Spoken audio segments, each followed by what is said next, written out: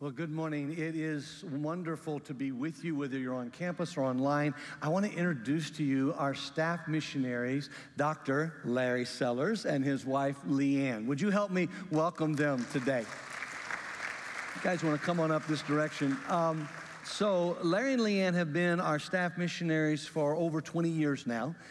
They serve in a country in West Africa called Côte d'Ivoire, which is translated into English, the Ivory Coast. And so our partnership with them goes very deep.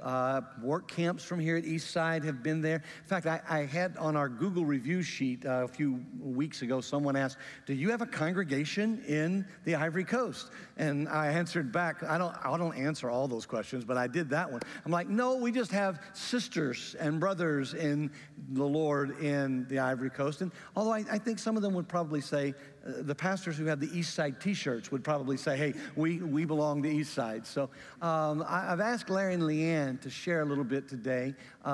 This particular video that you saw is one that goes around the country with them to introduce the work there.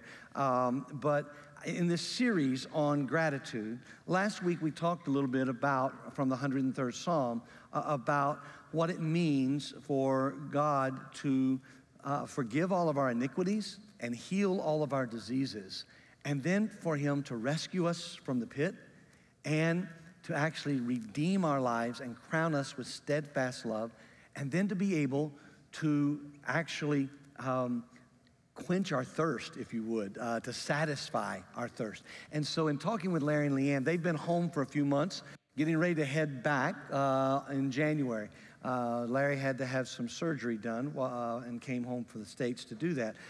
So before they headed back, I wanted to have a chance for you to see them, talk to them after the service or before, but also for them to tell you a little bit about what God has been doing. And Leanne, you told me a story this week. John Baptiste is one of the men who's a leader in the church in the Ivory Coast now. In fact, is in charge of the radio broadcast in French there, and was one of our students originally, I think, at Bao, or just came alongside of us there. But is a good man, and he has a nephew named Ezekiel. And I know you've had a relationship in caring for Ezekiel. And would you tell them what you told me this week about Ezekiel and what went on with him? I would be glad to. Ezekiel is a young man who I first met when he was about 14 years old, and he came into what we called our young youth, or our young jeunesse junior. And he was just very kind and likable, and everybody wanted to be around him. Ezekiel just was a very kind young man. He was always early to help, just a great young man. A few years later, Ezekiel, we continued to see him, but a few years later, he just continued to show his love for the Lord. But this one summer, he had gone to be with his grandmother, which is in Bouaké, and he was out there playing with his friends in the water. They were swimming and all kinds of things. And when he came back, he said, "Mom," he said, "there's a little white bump on my elbow. I'm not sure what it is, but I'm just kind of concerned." I said, "Okay, well, we'll just be praying about it and see what happens." And that was just before our last furlough. Well, when we went back, I started looking for Ezekiel, and I thought, well, where is he? Why isn't he here this Sunday and the second Sunday? And I went to Jibe, his uncle, and I said, "Where is Ezekiel?" And he said, "Well, he's at home, but it's okay." And I thought, something's not quite right. So I called during the week and I said, "Jibe, can I please come see Ezekiel? I'm a bit concerned." And he said, "Yes, Mom, you can come." So I went to see him. Larry went with me, and when we got into the room, we saw Ezekiel. He came out, and he had his arm all in a band. And I said, this is interesting. May I see your arm? And he said, "Yes, you can see my arm, Mom." And he took off what he had over his arm. It was a sling, and there was no flesh left on his arm. No, I love it. There was no flesh. So you're looking at muscle. Okay, all right. Mm-hmm. And I looked at him, and I remembered about him going to be in the water with his friends, and I said, "Jibe, Ezekiel, I think this might be an ulcer de Bruyere." And this is a disease that is from tuberculosis and leprosy, and it comes through the water. May I please have permission? May I please have permission to take Ezekiel to see somebody who can help him to a hospital where they take care of this kind of thing? They said yes. So we took Ezekiel out to the clinic, and when we got in there, they diagnosed him with having the ulcer de Brûlé. Ezekiel was about to go into his senior year in high school, so that meant he was 9 months in the hospital. He did not get to go that year, but when he came out, he was whole. God had done a wonderful thing in Ezekiel's life, and Ezekiel is ready to testify to anybody he sees, whenever they ask, what's going on? And he'll say, this is my testimony. This is what God has done. He has brought healing to me, to my arm, and to my soul. Ezekiel goes into college at different times, and people do ask him, but he's also very much a part of the church, this New Start in Bouake, where he's at today. We thank God, and Ezekiel says, praise God. He is so thankful. Larry, I know it's not just in healing of bodies, but there's also a cultural war, if you would. There are many Christians in the Ivory Coast, and many people of faith, but there are also many other different kinds of religions that are there. And our good friend Emmanuel Yeo is a national leader for the Church of God there and up in Korogo, the northern part. And I know they've been working for a few years on a concept about some land outside the city of Korogo. And they had a place where it was one of those situations where you kind of had to determine who's really in charge of the world at that point. Would you tell us about that? Sure, delighted to. Pastor Emmanuel, who is our national leader in the third largest city of Korogo in the northern part of the country, has had a vision for some time to develop a retreat center that would be accessible to the church throughout the country and could also be used to other groups and bring in some income, and the property that would be large enough to have some other projects that would bring income and can develop agricultural animal projects as well. And so he identified a piece of property, and through the help of Eastside and others, we were able to purchase that property and begin developing it. One of the first things we discovered in this little village called Lac Polo, where the property is located, is that they had no clean source of water for the community, for building, or anything else. Women would often have to go several miles away to get water, or they had one other well that was in very bad condition and was not producing good water. So one of the first things that Pastor Emmanuel wanted to do was see if we could drill a well on the new property that would be for the community and for the church and the building projects as well. And so, and in the process of raising funds, we were able to identify a company that would help us come and drill a well, and the day was set for that to happen. When the drilling team came to the property and began setting up, some of the elders of the village and the village chief came to the team that was leading the process of drilling the well. The leader of this team happened to be a young man who was a Christian. And so when they came to him, as he was preparing to drill, they said to him, you know, young man, this community belongs to Lac Polo, and we have our own village gods and ancestral spirits that you must recognize before you can do anything in this location. Otherwise, they will not bless your efforts and you will not succeed in what you're doing. And so you need to sacrifice a chicken on this property. Whoa. Like fried or baked or what? You mean sacrifice, like bring a chicken to them? A live chicken. A live chicken. Mm-hmm. Live and chicken. Kill the chicken. Kill it and spread its blood on the I'm property. glad I wasn't on that trip. All right, go ahead. All right. And so this young man who was from that area, he knew the culture of the people. He had respect for his elders, but he was also a believer. And he said, I respect what you're saying, and I know what you're saying is the custom here, but I also know that this property belongs to the church.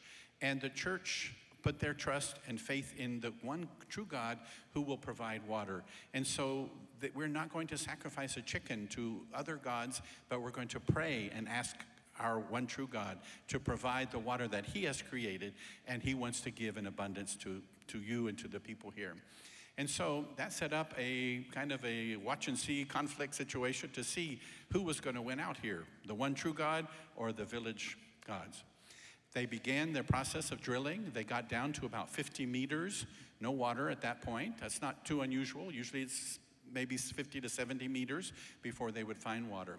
They continued drilling to about 70 meters, no water as at that point. They continued going to 80 meters, still no water. During this time, Pastor Yeo had called all the Christians throughout the area and asked them to pray and ask that God would provide water. Yeah, that's one thing that we probably ought to let folks know if they've never been to West Africa, is that you have this idea that people around the world may not be as advanced as you are. Everybody in the Ivory Coast, I think, that I've ever met has a cell phone, okay?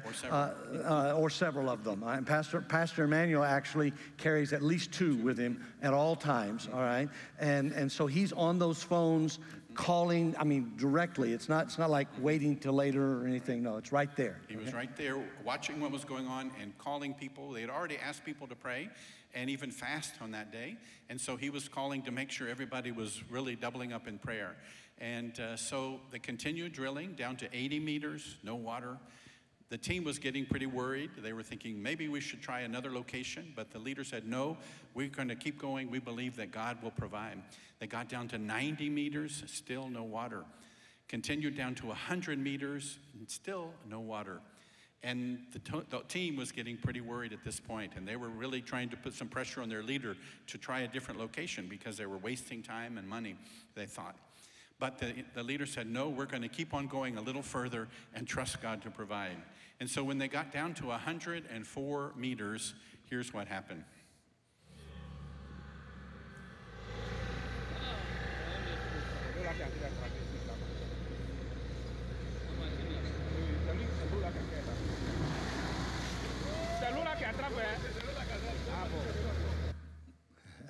The leader you heard speaking there, he's the Christian young man who was rather excited, and he said in French, "C'est l'eau qu'on attrape là." That means that's water we've got there. And he was just a little excited. Okay, God answered his and many other prayers, and he won that cultural battle there that day, and continues to, as people see that God indeed is more powerful than their local spirits, and he is the one who deserves our thanksgiving and our service to him as well. And today, they have now a capped well with a pump house and a tower with a big tank on top that is full of water.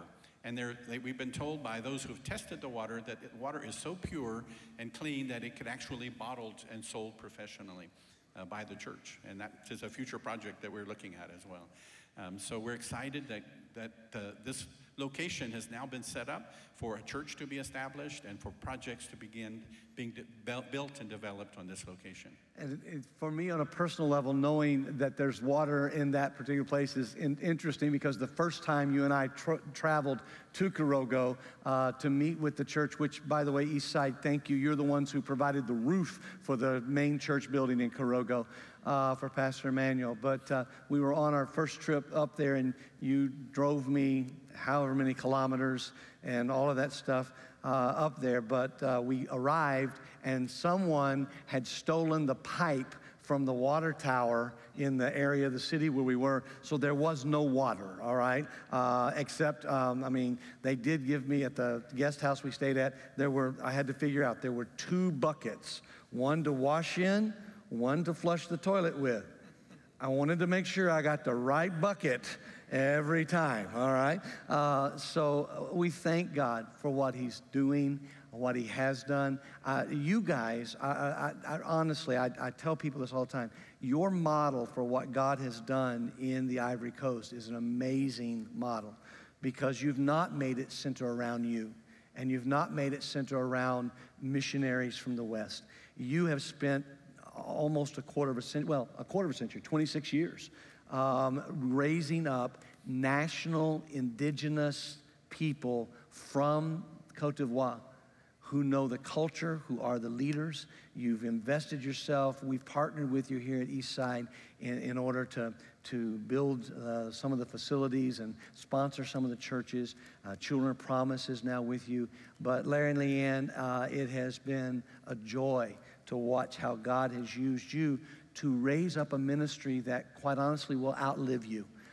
because of the men and women you've poured into in that place. And if you want to, whether you're with us on campus or online, if you want to be supportive of that ministry, here's how you can do that. One is through your regular tithes and offerings. Larry and Leanne's support from Eastside actually comes through a part of our regular operating income. So if you are giving to Eastside Church, you are, in our operating fund, you are supporting them. If you want to do something designated, you can just simply support, and there's a place on the online for other. If in the memo section, you just simply wrote the Ivory Coast.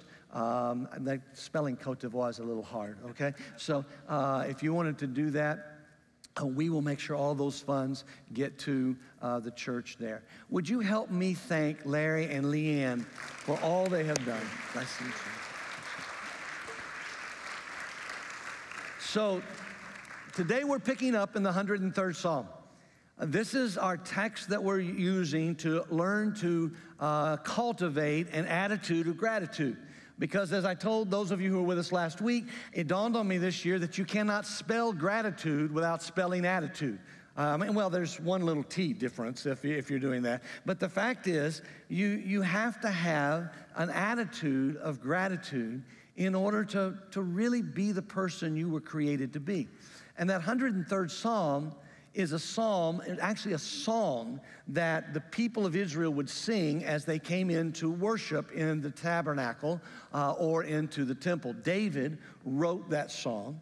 And so he's trying to help the people. It's referred to as a general hymn. There's certain psalms that were for specific occasions. There are some that are laments. There are some that are specific praises. But this psalm, the 103rd Psalm, is a general hymn of praise to God. And as I told you last week, I memorized the first few verses that we talked about last week as kind of a breath prayer. And it starts with David having the people, as they would come in, they would sing these words: "Bless the Lord, O my soul, and all that is within me. Bless his holy name.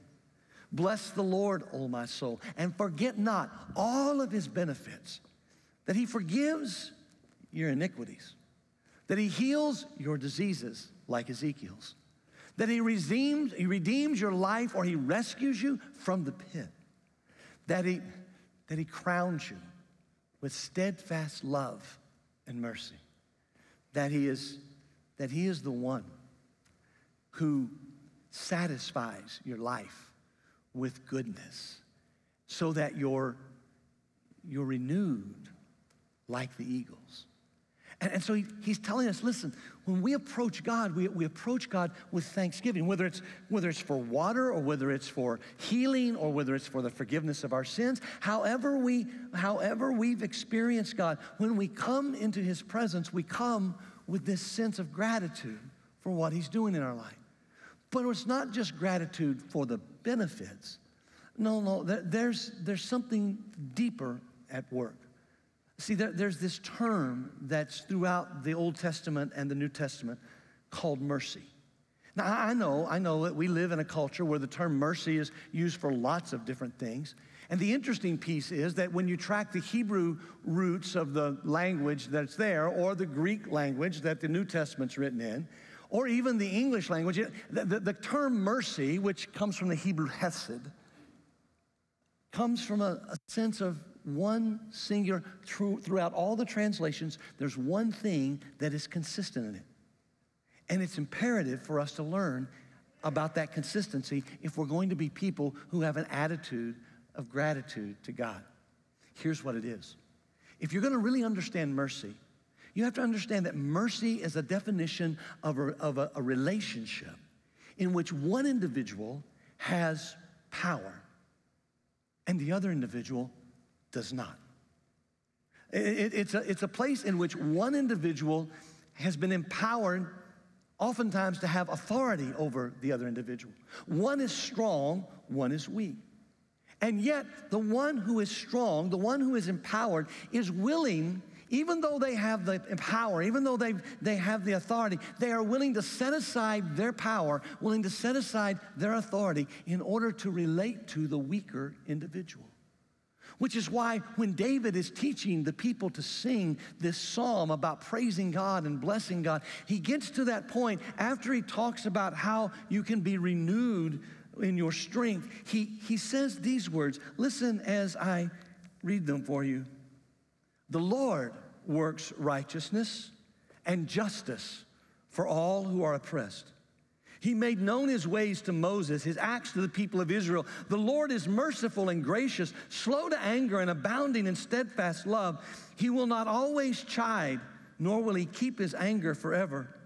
He does not deal with us according to our sins, nor repay us according to our iniquities. For as high as the heavens are above the earth, so great is his steadfast love toward those who fear him. As far as the east is from the west, so far does he remove our transgressions from us. When David's teaching the people to sing about who God is and how God blesses them and how the gratitude springs up, he wants us to understand that this justice, this sense of righteousness, that this sense of mercy comes out of the very nature of God.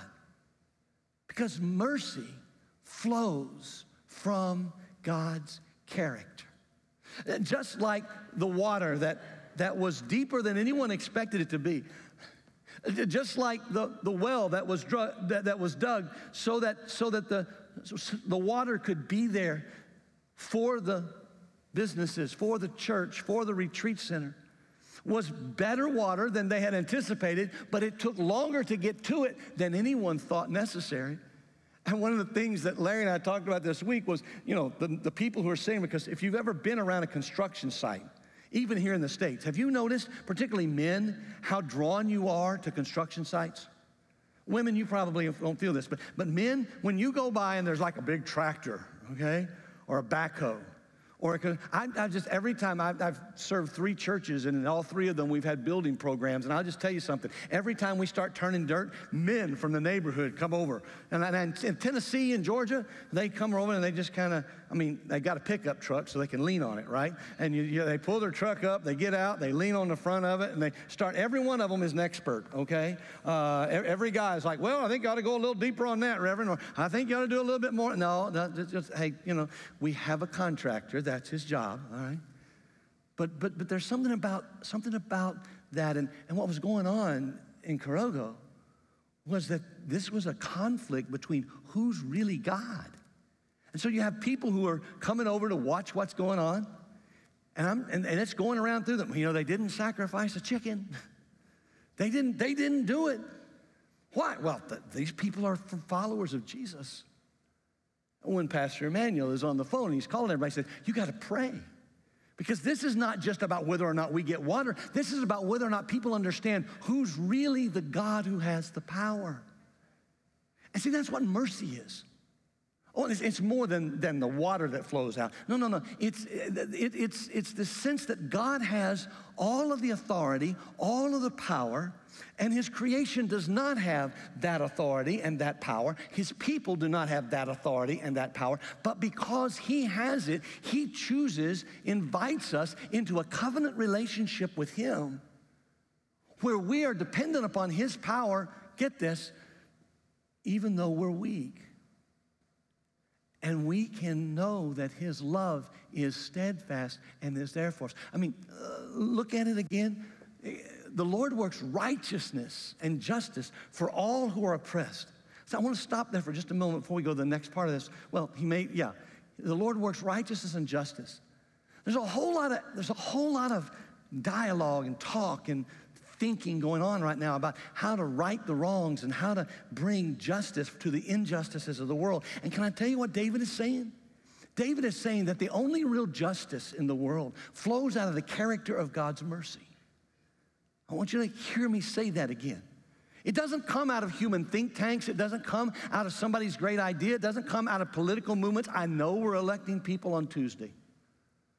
But I will tell you, as I have told this congregation for a quarter of a century, no matter who gets voted in or out of office on Tuesday, on Wednesday, Jesus Christ is Lord to the glory of God the Father.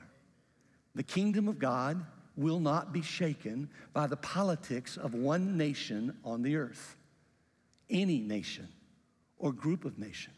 No, the kingdom of God is God's kingdom. And justice rolls down like it rolls down on us, not because of all we do or our political action. Justice is a result of the God of mercy who has all the power, looking at people who are broken and people who are wounded and saying to them, here's what I want you to know. I'm here for you, and I'm not holding stuff against you. Look, he works righteousness and justice for all who are oppressed, not just one select group, all the oppressed. And remember, the definition of mercy is that one person has the power and the other person doesn't, but the person with the power chooses not to punish the people without the power and the people who do not have that strength. But he made known all of his ways to Moses and his acts to the people of Israel. Now, why did he say that? Why did he have the people sing that? Well, because these are Hebrew people, and they tracked their religious experience back to the experience of Moses. But do you remember the story of Moses? You want to talk about justice and injustice. You want to talk about mercy that flows out of the character of God. I mean, think about the life of Moses. This was a baby who was born in a time when every baby born like him was supposed to be killed immediately at birth. There were too many of the Hebrews, the Egyptians had said. They were taking over the land. And so the edict came from Pharaoh to kill all the male children. That will stop this. That genocide, that'll stop it all. But when Moses was born, his mother and father just couldn't do that. They looked at the baby and they're like, there is just no way. God's got something for this child. And so some of you know the story. You remember it from Bible school. They took him and they made a basket, water tight, and they put him in it. And they put him in the edges of the reeds in the Nile River. And they set his sister to watch over him. So that when Pharaoh's daughter came to bathe in the edge of the Nile River and she sees this basket floating with this beautiful child in it, her heart is melted and she takes the child and she raises the child, but she can't nurse the child. She needs someone to nurse the child. And Miriam, being the good sister that she was, says, hey, wait a minute, I know somebody. And Moses grows up in Pharaoh's court, in Pharaoh's house, raised as Pharaoh's grandson, with all the privilege, all the power, all the intellect, all of that stuff provided for him. But during the whole time, his mother is his nanny. And she's telling him who he really is. Moses, you're a Hebrew. You're a child of Abraham. There is a God beyond these Egyptian gods. And what happens is that Moses is caught in this dichotomy. He has the power, but he also understands the weakness. And then one day, if you know the story, he's out on a construction site. And he sees an Egyptian who takes the life of a Hebrew, and he's so, as he's beating the Hebrew, Moses is so upset that Moses takes the life of the Egyptian. And then a few days later, he sees two Hebrews who are having an argument. He's going to step in and use his power, use his position to intercede and say, hey, you guys need to stop. And one of them says, are you going to kill us like you did that Egyptian? And he runs to the backside of a desert, and he stays there for 40 years. For 40 years, he's thinking, I'm a failure. For 40 years, he's thinking, I blew it.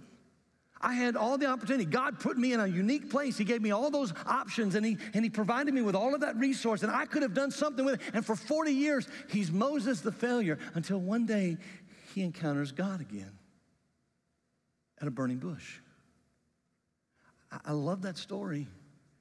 And David is telling the people entering the temple, when you start blessing God, when you start having an attitude of gratitude, you've got to understand it's because that God is the one who doesn't just give you all of these benefits. It's his very character of mercy that is demonstrated, just like it was with Moses.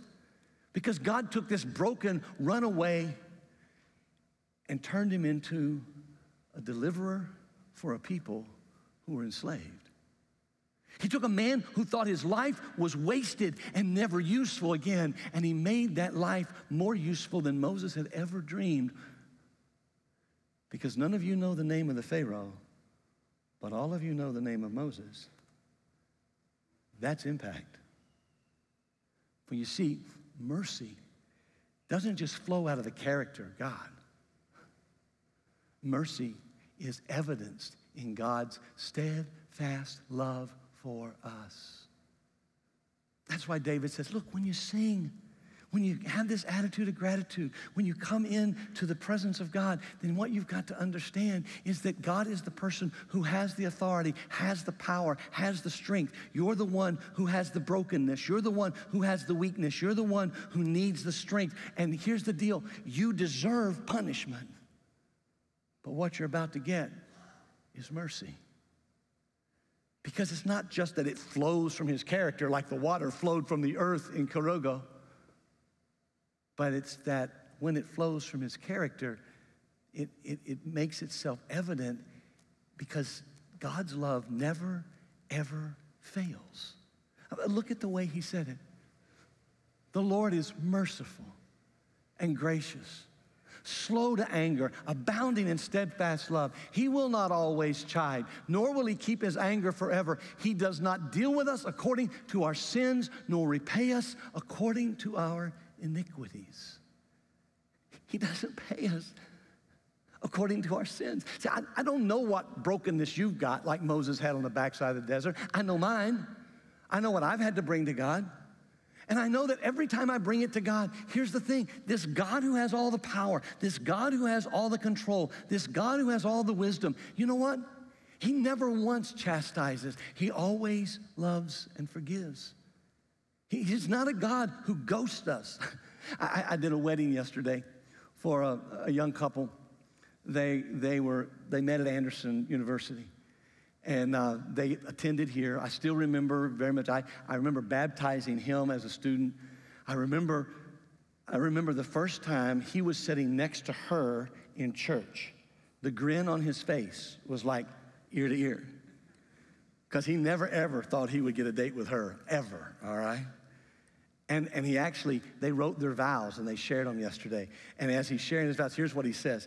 He says, I still remember the first time we went to Mocha Joe's and you ignored me. And then when I text you, you ghosted me. These are his wedding vows. And then as tears flowed down his cheek, he goes, but I just want to let you know, I also remember when you answered my text. That's something my generation never, ever thought of, all right? But when you answered my text, and I knew you felt about me the same way I felt about you, and now here we are, we're getting married, and I'm like, dude, that's mercy, okay? See, God never forgets to treat you with mercy. It's his steadfast love. And he doesn't always chide. He doesn't always push you back. And so I don't know what's going on in your life. I don't know what brokenness you're facing this morning. But here's what I want you to know. Whatever the transgression is, whatever the brokenness is, whatever the pain is, what the scriptures tell us from the Old and New Testament both is that Jesus Christ is the Son of God and that God is a God of mercy, and Jesus came to show you that mercy. I told you last week that I memorized those first 5 verses of the 103rd Psalm. It's kind of a breath prayer.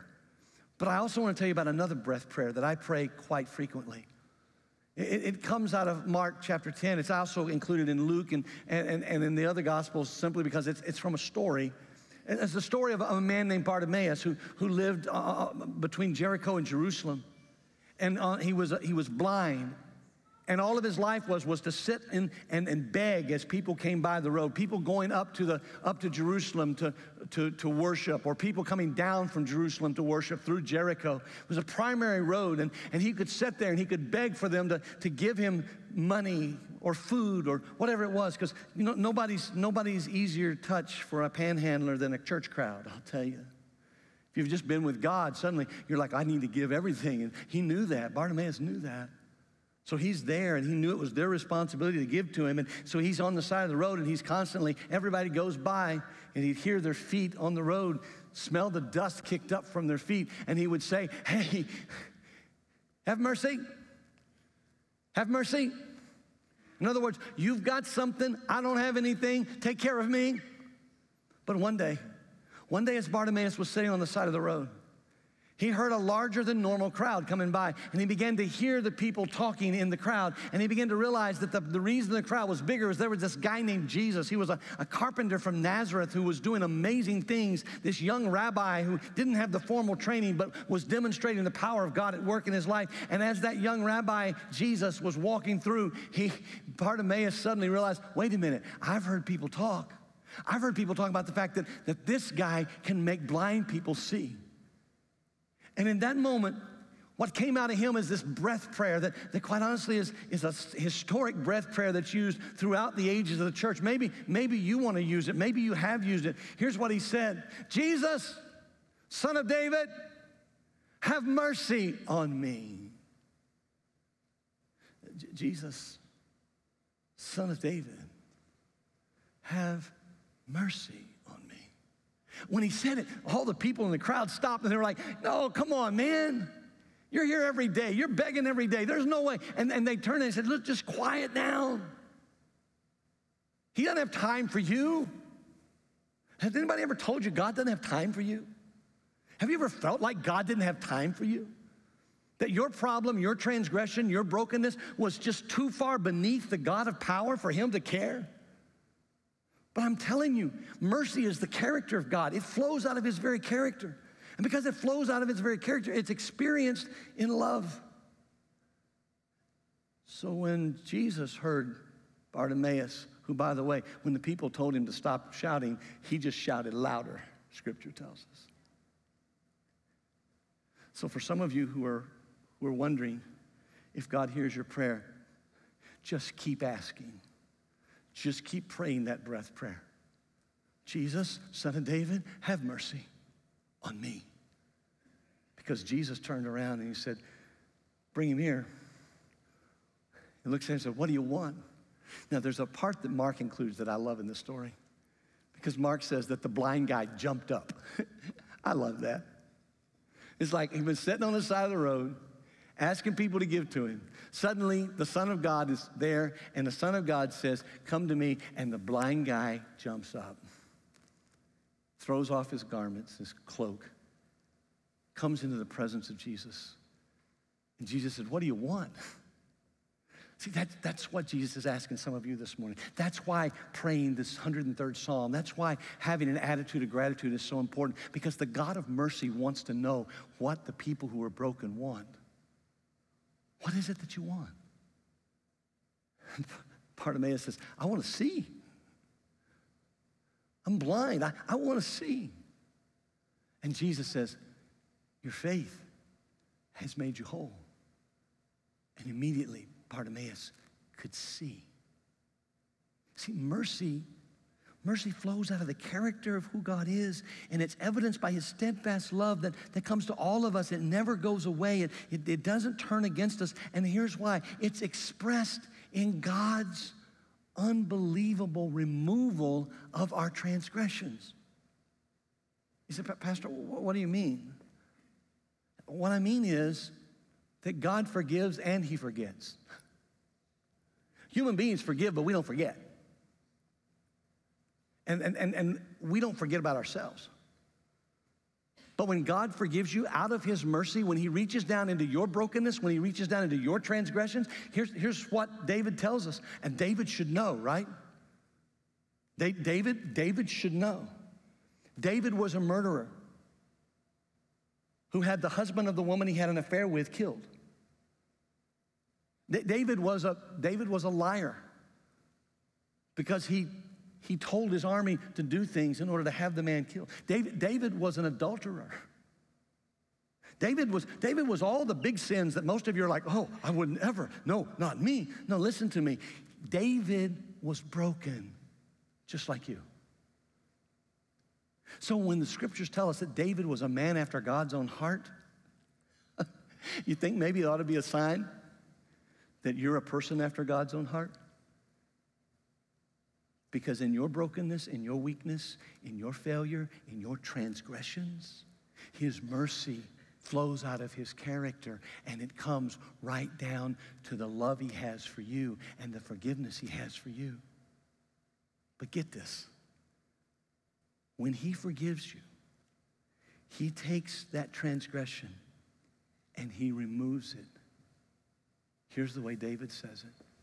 For as high as the heavens are above the earth, so great is his steadfast love toward those who fear him. As far as the east is from the west, so far does he remove our transgressions from us. Friend, as far as the east is from the west, have you ever started driving east until you were driving west? That's a long way. The fact is, what David's doing is he's saying, look, because mercy is so much flowing from God's character, because his steadfast love is the evidence of it. It's expressing it. Then what you need to know is this stuff that's got you sitting on the side of the road, broken and blind and crying. The stuff that you don't think anybody could ever forgive you if they knew what you'd done. The stuff that you brought in here today, stuffed in a backpack on your back, hoping you could hide from everybody else. Whether you're with us on campus or online or later on this week on demand. The stuff that when you wake up at 3 o'clock in the morning, you're afraid somebody's gonna know. Or here's the one, for those of you who are older and you went to youth camp and they told you, at the judgment day, they're gonna show a big film and the whole world's gonna see what everybody has done. The stuff you think from your life that's gonna be on that film. When Jesus forgives you, when the God of mercy forgives you, the film is erased. It's blank. It's gone. Because that's what mercy does. The one who has all the power, God, in relationship to the one who is broken and transgressed and weak, deserving of all the punishment for all their own failures. Instead of receiving what they deserve, they receive this mercy. That's why on the night before he died, Jesus sat with a group of disciples doing what David talked about, remembering Moses, remembering God's acts among the people of Israel, the deliverance from Egypt, Passover lamb, the unleavened bread. And he looked at those disciples in that room. And I think when he saw them, he looked forward throughout history to you right now, wherever you are. And he said, listen, the mercy of God is so great that it reaches right down to where you live. And what I want to invite you to do is every time you take this cup, the cup that is the redemption of Israel from Egypt, God's salvation of our nation. No, listen, I want you to know that it's no longer about Israel. It's about the whole world. And it's no longer about lambs that were slaughtered and blood put on the doorpost. No. Now it's about the Lamb of God, and that's me. And the blood I shed, it will forgive all of your sin. And when you take the bread, the reminder of God's provision in the desert, I want you to know that's a symbol of my body that is going to be torn, crucified for you. And that's why 2,000 years later now, all over the world, followers of Jesus take a cup and bread and we remember. For those of you on campus, in the chair in front of you, if you're on the front row at the foot of your chair, you're going to find a cup. And you're going to find a piece of bread. And these are a symbol of what Jesus did on that night. And so this morning, I just want to ask you, are you willing to receive God's mercy? Are you willing to allow the blood of Calvary to cover your sin? Are you willing to allow the body of Christ, the bread, to nourish you? If you are, then in these next few moments, we're going to sing a song. But before you can sing this song, you have to settle this issue. And so I'm going to ask you, in just a minute, I'm going to pray. And I'm going to invite you to take a moment to reflect and pray. And then to take the bread and then the cup. By the way, if you're not a follower of Jesus, you really can't do this yet. But if you're here today or you're online with us and you're kind of asking questions, then hey, keep coming, keep asking. Because this is a place safe enough for you to ask the questions. We want to be a people who are that safe. But here's what we also want.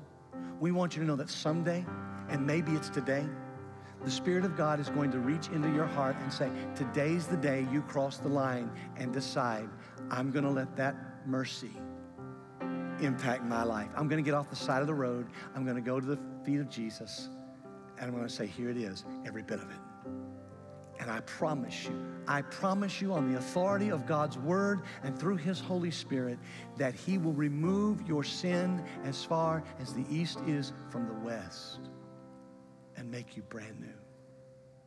And if that's a decision you want to make today, then this is a great time. You make it. You take the bread. You take the cup. It'll be your first communion as a follower of Jesus. And then for those of you on campus, once you take it, I'm going to ask you from wherever you are just to stand as your testimony and sing the words of this amazing song that talks about who Jesus is and who God is and what he wants to do in our life. Father, we come to you now with bread and cup, held in our hands as symbols of our life, broken, some of us weary, torn and tattered. And we come and we say to you, here we are. Have mercy on us.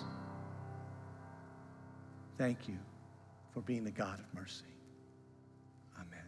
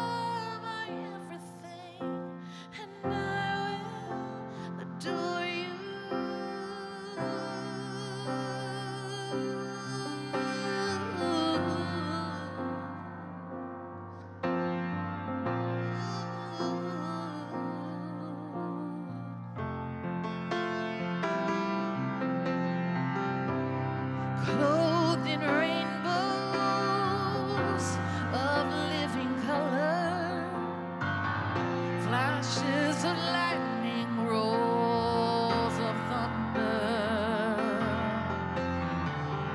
blessing and honor, strength and glory and power be to you, the only wise King.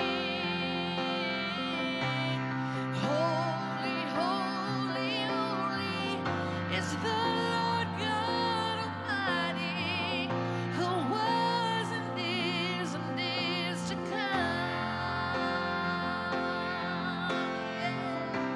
With all creation I sing praise to the King of Kings.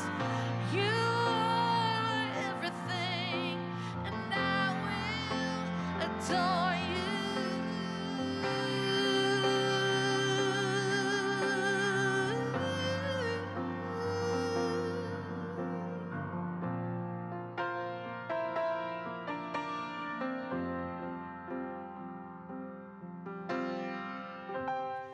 Filled with wonder, awestruck wonder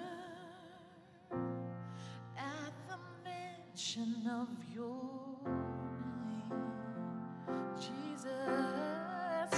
Jesus, your name means power, breath and living water, such a marvelous mystery.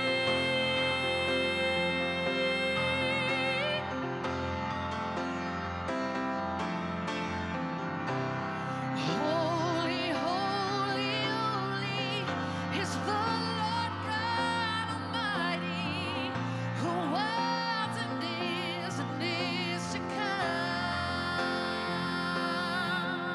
Yeah. With all creation I sing praise to the King of Kings.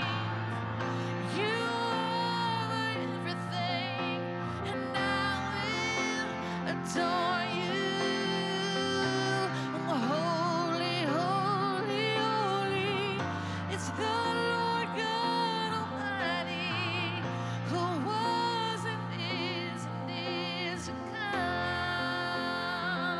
With all the earth we sing, with all creation I sing praise to the King of Kings. You are my everything, and I will adore you.